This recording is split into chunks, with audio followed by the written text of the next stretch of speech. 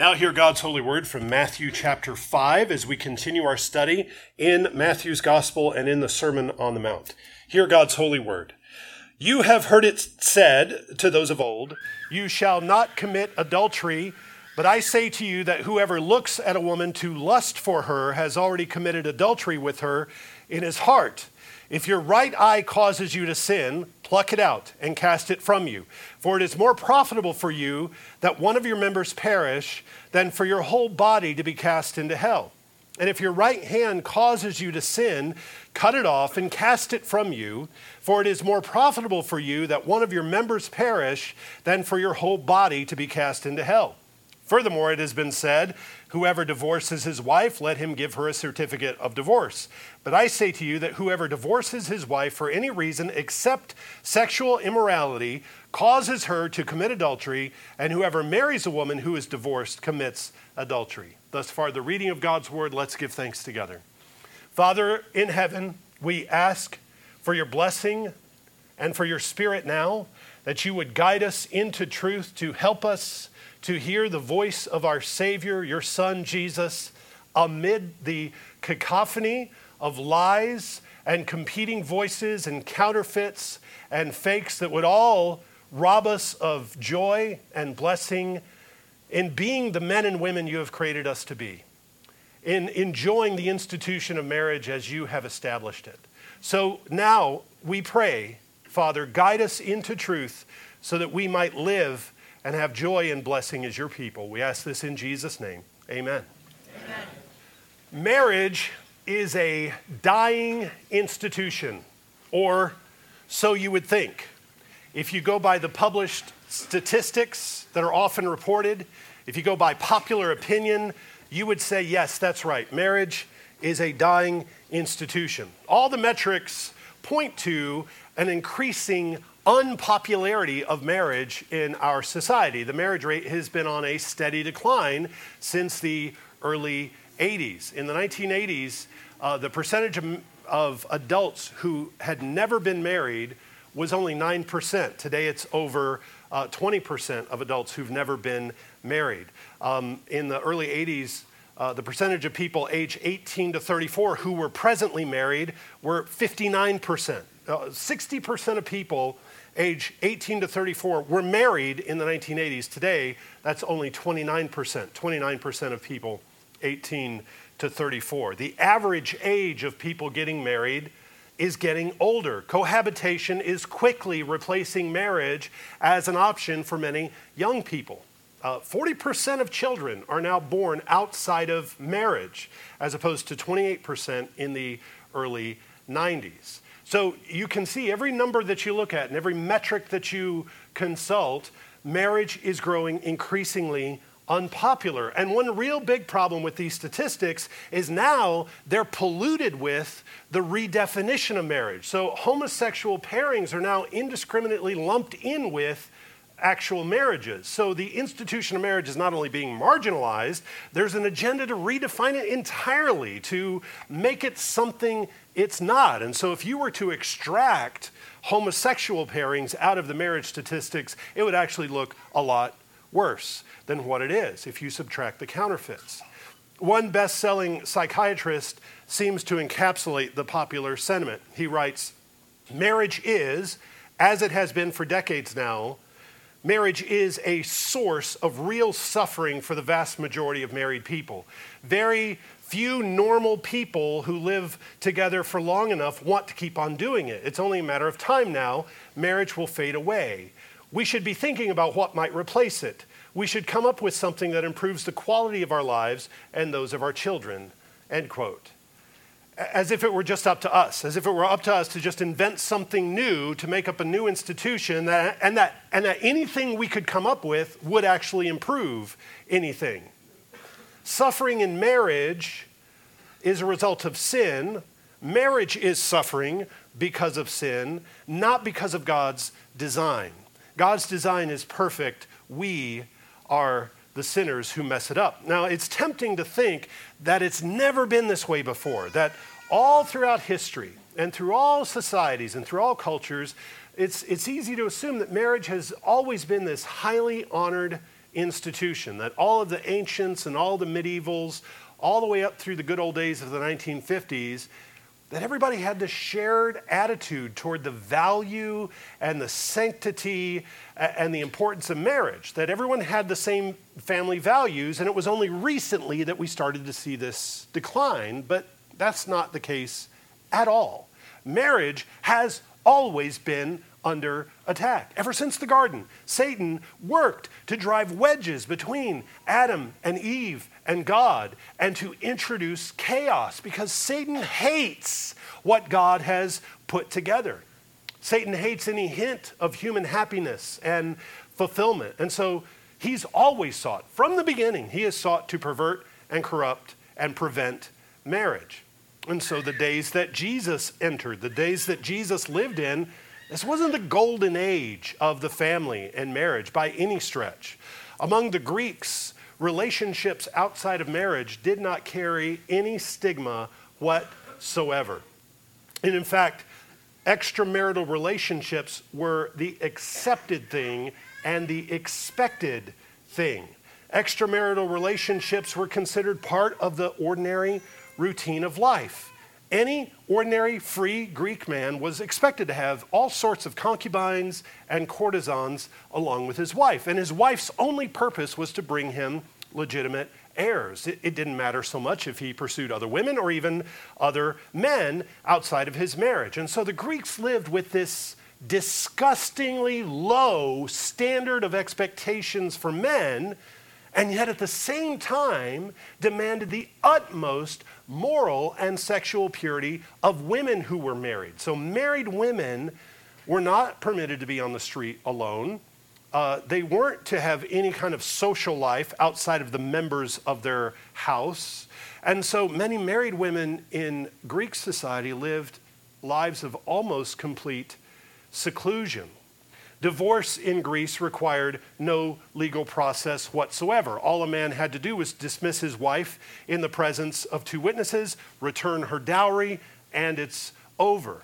Now imagine the church coming into this environment and preaching fidelity and preaching purity and chastity and love between one woman and one man in a relationship of mutual honor and respect and tenderness and sacrifice. How alien that would be to that culture when the church enters Greek society. Rome, separate from Greece, Rome had a higher view of the home as an institution initially. The home was a seat of a man's power. He held the authority of life and death over his family. So there was some sense of honor attached to the home and the family. And the Roman woman, the woman of the house, was not secluded as she was in Greek society. Roman married women held a much larger role in the life of the family and the community than Greek women, but still, her husband was permitted to have multiple wives. Divorce was initially considered dishonorable in the early days of Rome, but as the empire was gradually rotted out by Greek immorality, marriage became nothing more than a formality. Divorce became as commonplace as marriage, and it went both ways. Men and women both had multiple divorces and remarriages. The Roman historians would talk about how some women would mark the years, not by the number of the year, but by the name of their husband. What year was that? Oh, that was, Seleucus or whatever. That's that year. Seneca, the Roman historian Seneca, mentions a woman who had 8 husbands in 5 years. And so when the gospel came to Rome, it did not come to a chaste society. Don't think that, the old times, it was so much better back then. You may think that things were better among the Jews, at least there, among the people who had God's laws, the people who were called to be separate from the world. There must have been, among the Jews, some reservoir of faithfulness and fidelity in marriage. But that was not the case, not in practice, at least. On paper and in theory, Jews abhorred divorce. However, in practice, the Jewish attitude toward marriage fell far short of their own ideals. The popular rabbinical teaching at the time was based on a distorted understanding of Deuteronomy chapter 24, let me just read a section of Deuteronomy 24 for you. Moses says, when a man takes a wife and marries her, and it happens that she find no favor in his eyes because he has found some uncleanness in her, and he writes her a bill of divorce, puts it in her hand, and sends her out of the house, if she marries another man, he must not later remarry the same woman. That is an abomination. That's the teaching. What the law is correcting there is this light, casual attitude toward divorce and remarriage, the kind that we just described among the Greeks and the Romans. Divorce is a grave thing. And if there was a just cause for divorce in the beginning, that's the final word. You don't shrug it off later and remarry the same woman if there's been a marriage in between. But in the first century, Jewish scribes, legal experts, fixated on a certain phrase in that chapter, that a man may divorce his wife if she finds no favor in his eyes. And they gave their blessing to any man who wanted to divorce any woman for any reason. By the way, women were not afforded a similar liberty, but men were. All a man had to do was write out a letter of dismissal and send her out the door. There was some debate among the rabbis, among the scribes and Pharisees, some debate about what Moses meant by uncleanness or indecency. If he's found some uncleanness in her, what's he talking about? So there was a strict school of thought that said, well, that can only mean adultery. But there was another school of thought that interpreted uncleanness or indecency in the widest possible way. A Jewish man could divorce his wife if she spoiled his dinner, or if she went outside without her head covered, or if she talked to another man, or if she was a loud, disrespectful woman, or even if he found a woman that he thought was more attractive than his wife. This was all permitted. You see, these were the Jewish rabbis, these were the experts, these were the teachers of the law who made all of these exceptions. So you don't have to guess over time which interpretation of Deuteronomy 24 won out. Which one had the greater influence? Was it the strict one, or was it the very liberal interpretation of Deuteronomy 24? Well, by the time of Jesus, divorce had grown easier and easier with less stigma among the Jews. One writer comments that at the time when Jesus came into the world was in danger of witnessing the almost total breakup of the institution of marriage and the collapse of the home.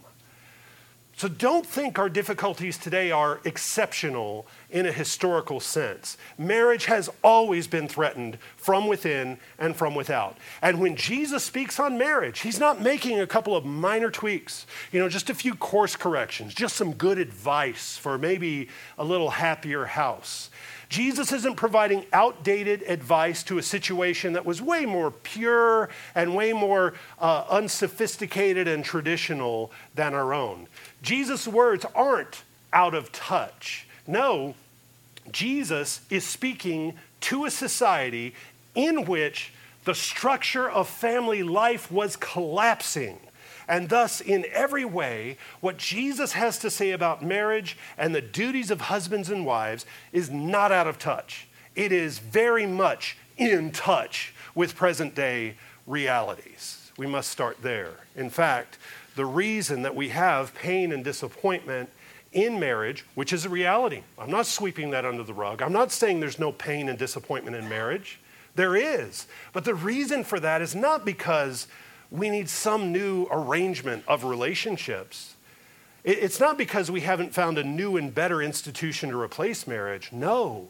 Every single heartache, pain, difficulty we suffer in marriage is because we have deliberately ignored God's plan and design. He created marriage, and when we improvise on it is when we suffer. When we live in alignment with his good created order, that's when we thrive, and that's when we flourish. In the Sermon on the Mount, as we've spent the last few weeks studying it, Jesus is calling his disciples to a righteousness that eclipses the righteousness of the scribes and Pharisees, the Jewish religious leaders. Jesus points to a way of obedience to his Father's law that exposes the righteousness of the scribes and Pharisees as no righteousness at all, as we've just seen. I mean, that's not obedience to the law. Their way of obeying the law is to make long lists of obligations which have this appearance of piety. They have this appearance of separation from the world, but they miss the point. And actually, they become enemies of the law. They're not keepers of the law. They're destroyers of the law. The idea that the Pharisees, their problem was they just took it too far, that's absolutely incorrect. They didn't take the law too far. They didn't bend over backwards to obey it. Jesus is exposing them here for not obeying the law at all. In fact, all of these tedious ordinances just create loopholes through which they can justify their disobedience. That's what they're doing. And here's the thing, and this kind of struck me when I was reading back through the Sermon on the Mount this week. The people to whom Jesus is speaking, remember where we are geographically. We're in Galilee. We're far away from Jerusalem. We're far away from the temple and the Sanhedrin and the seats of power. And we're far away from all of their influence. We're out in Galilee. So these people to whom Jesus is speaking, they knew this about the Pharisees and the scribes. And when they went down to Jerusalem during the feast days and they witnessed these pompous displays of self-righteousness and they were burdened by these extra biblical expectations, they had to have known that the emperor had no clothes. I mean, these are fishermen, these are carpenters, these are merchants. And they go down there and they see these ostentatious displays and they say, yeah, right. Yeah, they knew that there was no real spiritual substance to that religion, such that I wonder if there was a chuckle that went through the crowd when Jesus said, unless your righteousness exceeds the righteousness of the scribes and Pharisees, you will by no means enter the kingdom of heaven. Maybe a few little wry eye rolls when he referenced the righteousness of the scribes and Pharisees. It's like if I said, unless your integrity exceed the integrity of the Clintons, you will by no means enter the kingdom of heaven. Unless your compassion exceed the compassion of Planned Parenthood, you will by no means enter the kingdom of heaven. Well, they want you to think that they have a compassion, which you know is not really compassion at all.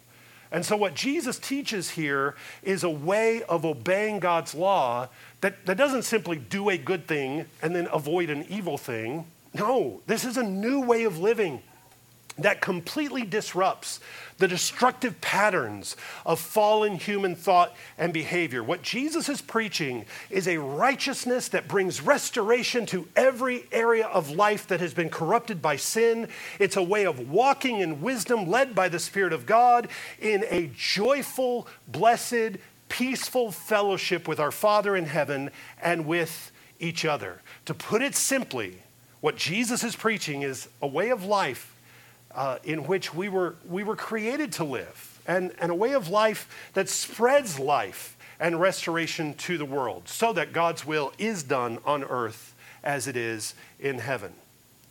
And so to achieve this, Jesus points to an obedience that begins in the heart. It's an obedience that starts in the affections. He's beginning with a deep desire to please God and worship him in all things and watch as that works its way out into the world. Well, one significant area of human life that needs this restoration, one institution that desperately needs this restorative work of the gospel, is the institution of marriage. And when we live in marriage together, relating to each other as redeemed, spirit-filled men and women, we restore God's design for not only marriage, but for the whole earth. When we live as not two, but one flesh, it's like we're creating a new Eden. It's like a new sanctuary. God has given us not identical mates, but complementary mates, so that we are able to fulfill our callings together more effectively and more faithfully than we could do alone. We grow in the faith together, and we grow in sanctification together in marriage. And so we don't rip apart what God has joined together. God joins together a specific man and a specific woman in marriage. God invented marriage. He gets to define it. He gets to define what our roles and our duties are in it. And he also ordains each individual marriage. He brings us together. So we don't treat it like this throwaway arrangement, like the terms and conditions that you just click through on a website. I just want to use this thing. As if we don't care, as if it's not important. Marriage is not an informal agreement that you can throw away when it no longer fulfills you or no longer makes you happy.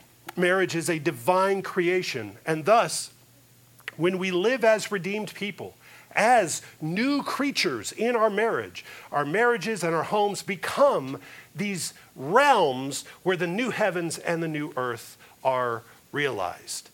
Our homes, built on the God-ordained institution of marriage, our homes are the building blocks of a stable society that obeys and loves God's laws.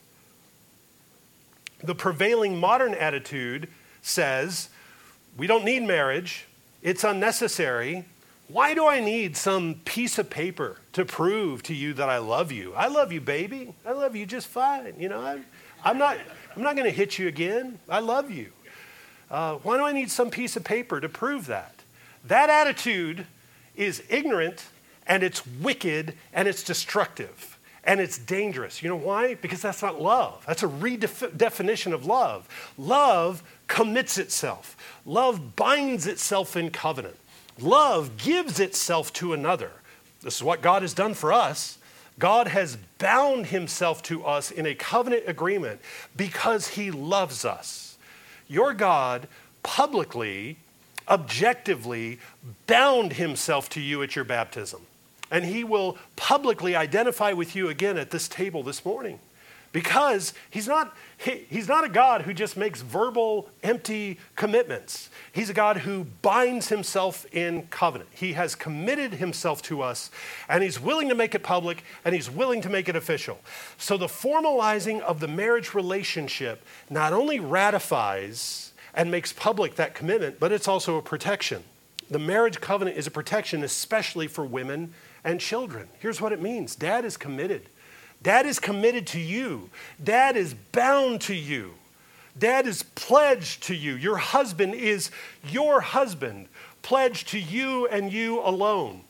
And so real men bind themselves to their wives. Real men don't plunder women for all the pleasures of marriage with no strings attached, with no covenant, no commitment. No, righteous men commit themselves to marriage. They unite themselves to one woman for life. This is marriage as God designed it. And yet, in Jesus' time, this design was broadly disregarded, even by those responsible for teaching God's law, those responsible to lead God's people in righteousness.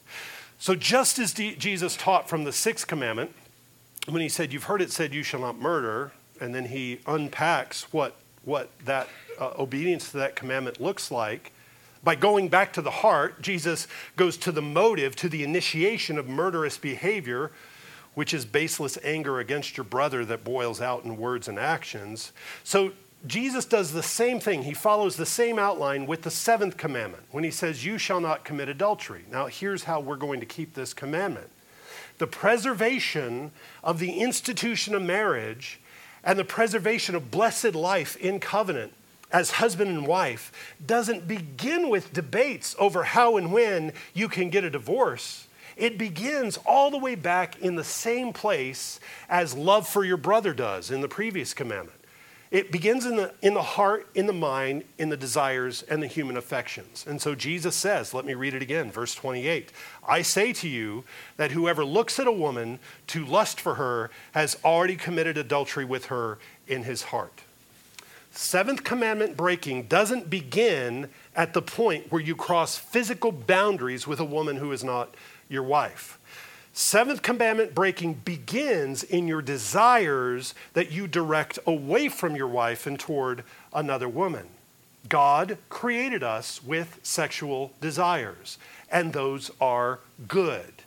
In order for us to be fruitful and multiply, there must be a desire. There must be a drive for marriage. There must be a desire for marital intimacy. Nowhere does the Bible ever say that that desire is evil or that attraction is sinful. But there is only one righteous, holy, pure, blessed, life-giving avenue for the fulfillment of those desires and attractions, and that is within the bonds of marriage. Men, if you want to have your desires fulfilled, all of your energy, all of your thoughts, all of your focus must be directed entirely to one woman, your wife.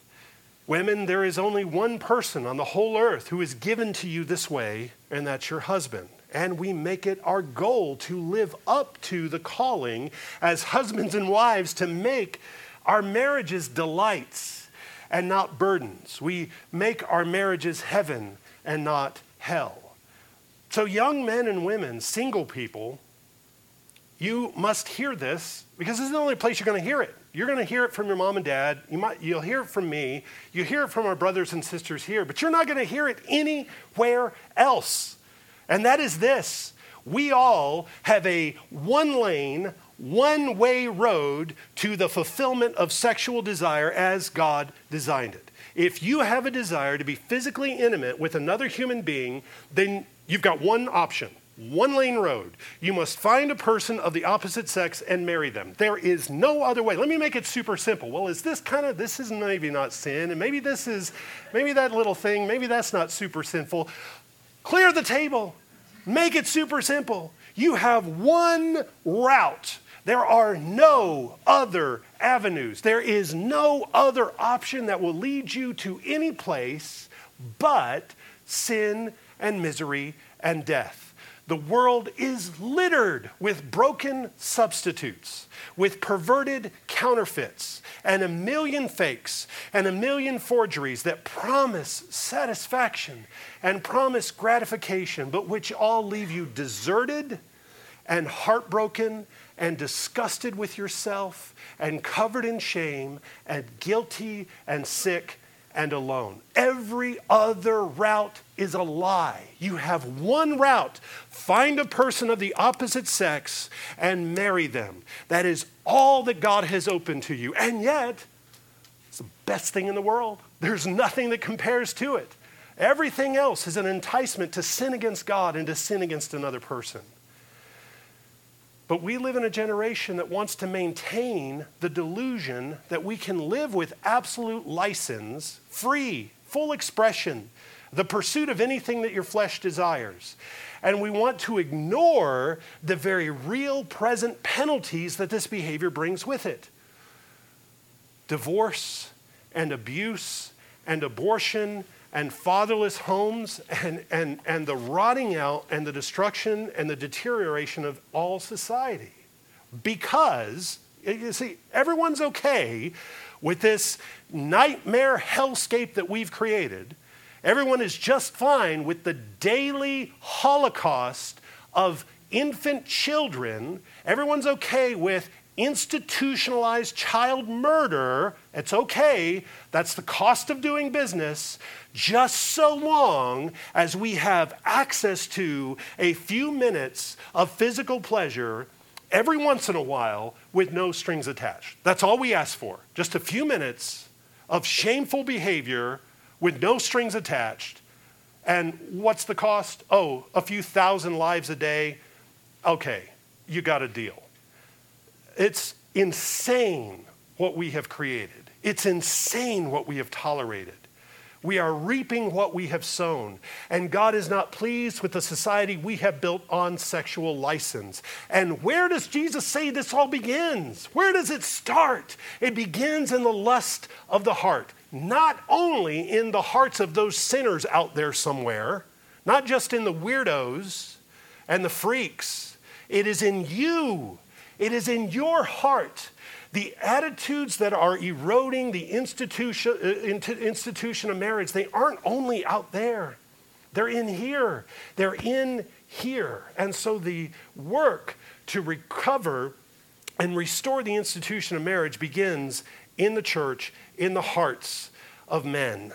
Jesus focuses on men here and the lusts of men. It's popular to assume, and you all know I grew up in fundamentalism, where the male lust is a woman's problem. Male lust is a woman's fault. There are plenty of passages in the Bible that deal with modesty and immodesty. We have the adornment of Lady Wisdom and the adornment of Lady Folly. We have the whore of Babylon and the precious, beautiful bride of Revelation. We have and will continue to talk about modest behavior and modest speech and modest dress. But Jesus isn't talking about that here. Jesus calls men to lead in chaste, honorable, pure behavior.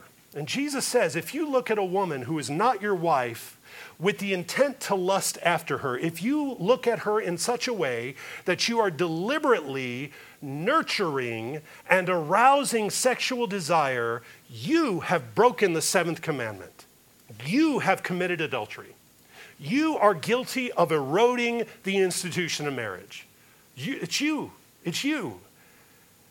You are deliberately doing this. You nurture that desire, and you nurture it along, and you're going to act on it in physical ways. And Jesus says if you do this, you're in peril. You are practicing dangerous and wicked behaviors, patterns of thought and life that are leading you into fornication, promiscuous and lewd and perverse actions, because you are loving the thing that God despises. You're loving the thing that God hates. You're practically salivating over. You're dreaming about. You're obsessed with, you are consumed with the thing that God despises and God condemns. The thing that God will judge is the thing that you love. Where does that leave you? Where does that leave your relationship with God if you're really excited about something that God intends to scour off the earth? Where does that leave you? Well, if that's where you are, what do you do about it? How decisively must we take action against this sin? Verse 29, Jesus says, if your right eye causes you to sin, pluck it out and cast it from you. For it is more profitable for you that one of your members perish than for your whole body to be cast into hell. And if your right hand causes you to sin, cut it off and cast it from you. For it is more profitable for you that one of your members perish than for your whole body to be cast into hell.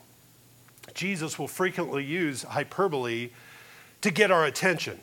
He's not encouraging literal self-mutilation. He's using the strong language to drive home how seriously we must take our sins. He says, remove whatever is leading you into lust and whatever you are using to nurture your disordered sexual desire.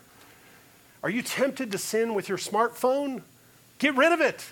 Get a flip phone. Get one of those phones with a cord. Get rid of the smartphone. Are there websites and apps that have illicit material where you've made a dating profile or where you look at women or where you talk to women? Delete it forever. Never go back. Never reinstall that app. It's gone. It's gone to you. It doesn't exist. Stop watching those shows. Turn off those movies. Don't go places where you hang out in idle moments and watch women.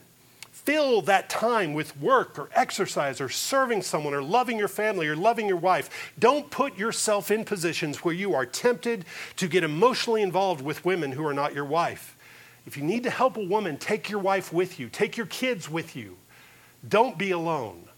Jesus says take radical steps to cut off your access to the things that cause you to sin. Jesus isn't calling you to this passive, wait and see kind of approach to this. Because passivity will destroy you. It will hurt the people all around you. Jesus calls you to strive against sin, to wage war on the sin in your mind and in your heart. Deliberately, decisively rip it out and throw it away right now and forever. You don't need HBO. You don't need Netflix. You don't need the internet, and you don't need a smartphone. You do need to obey God. You must obey him. And Jesus says if you hold on to the things that are creating temptation for you, then you and they all get thrown into hell. These sins are eternally deadly. You indulge them, and they will lead you away from the Lord Jesus. They will dominate you, and they will enslave you. So, confess your sin, repent, turn from it, call on God to help you to hate it the way he hates it. Do not play around with lust. Don't think that you have it handled. Get help if you need it. Men, young men, talk to your parents, talk to your brothers, talk to an elder, talk to me. Young ladies, talk to your mother, an older woman, talk to someone. But we must mortify this sin. Do not suffer alone, because you are not alone. Every one of us must mortify this sin. No one is immune. And there's no shame in getting help. There's shame in being cast into hell. We'll continue next week studying more about what Jesus says about adultery and divorce. But we can't fix the institution of marriage in the world among unbelievers.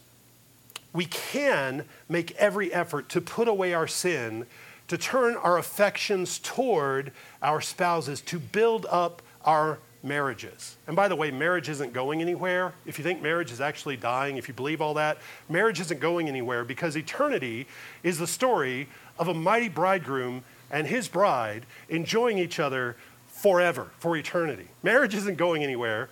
Also, heterosexuality is not going anywhere. I hope you understand that. We are people of the future.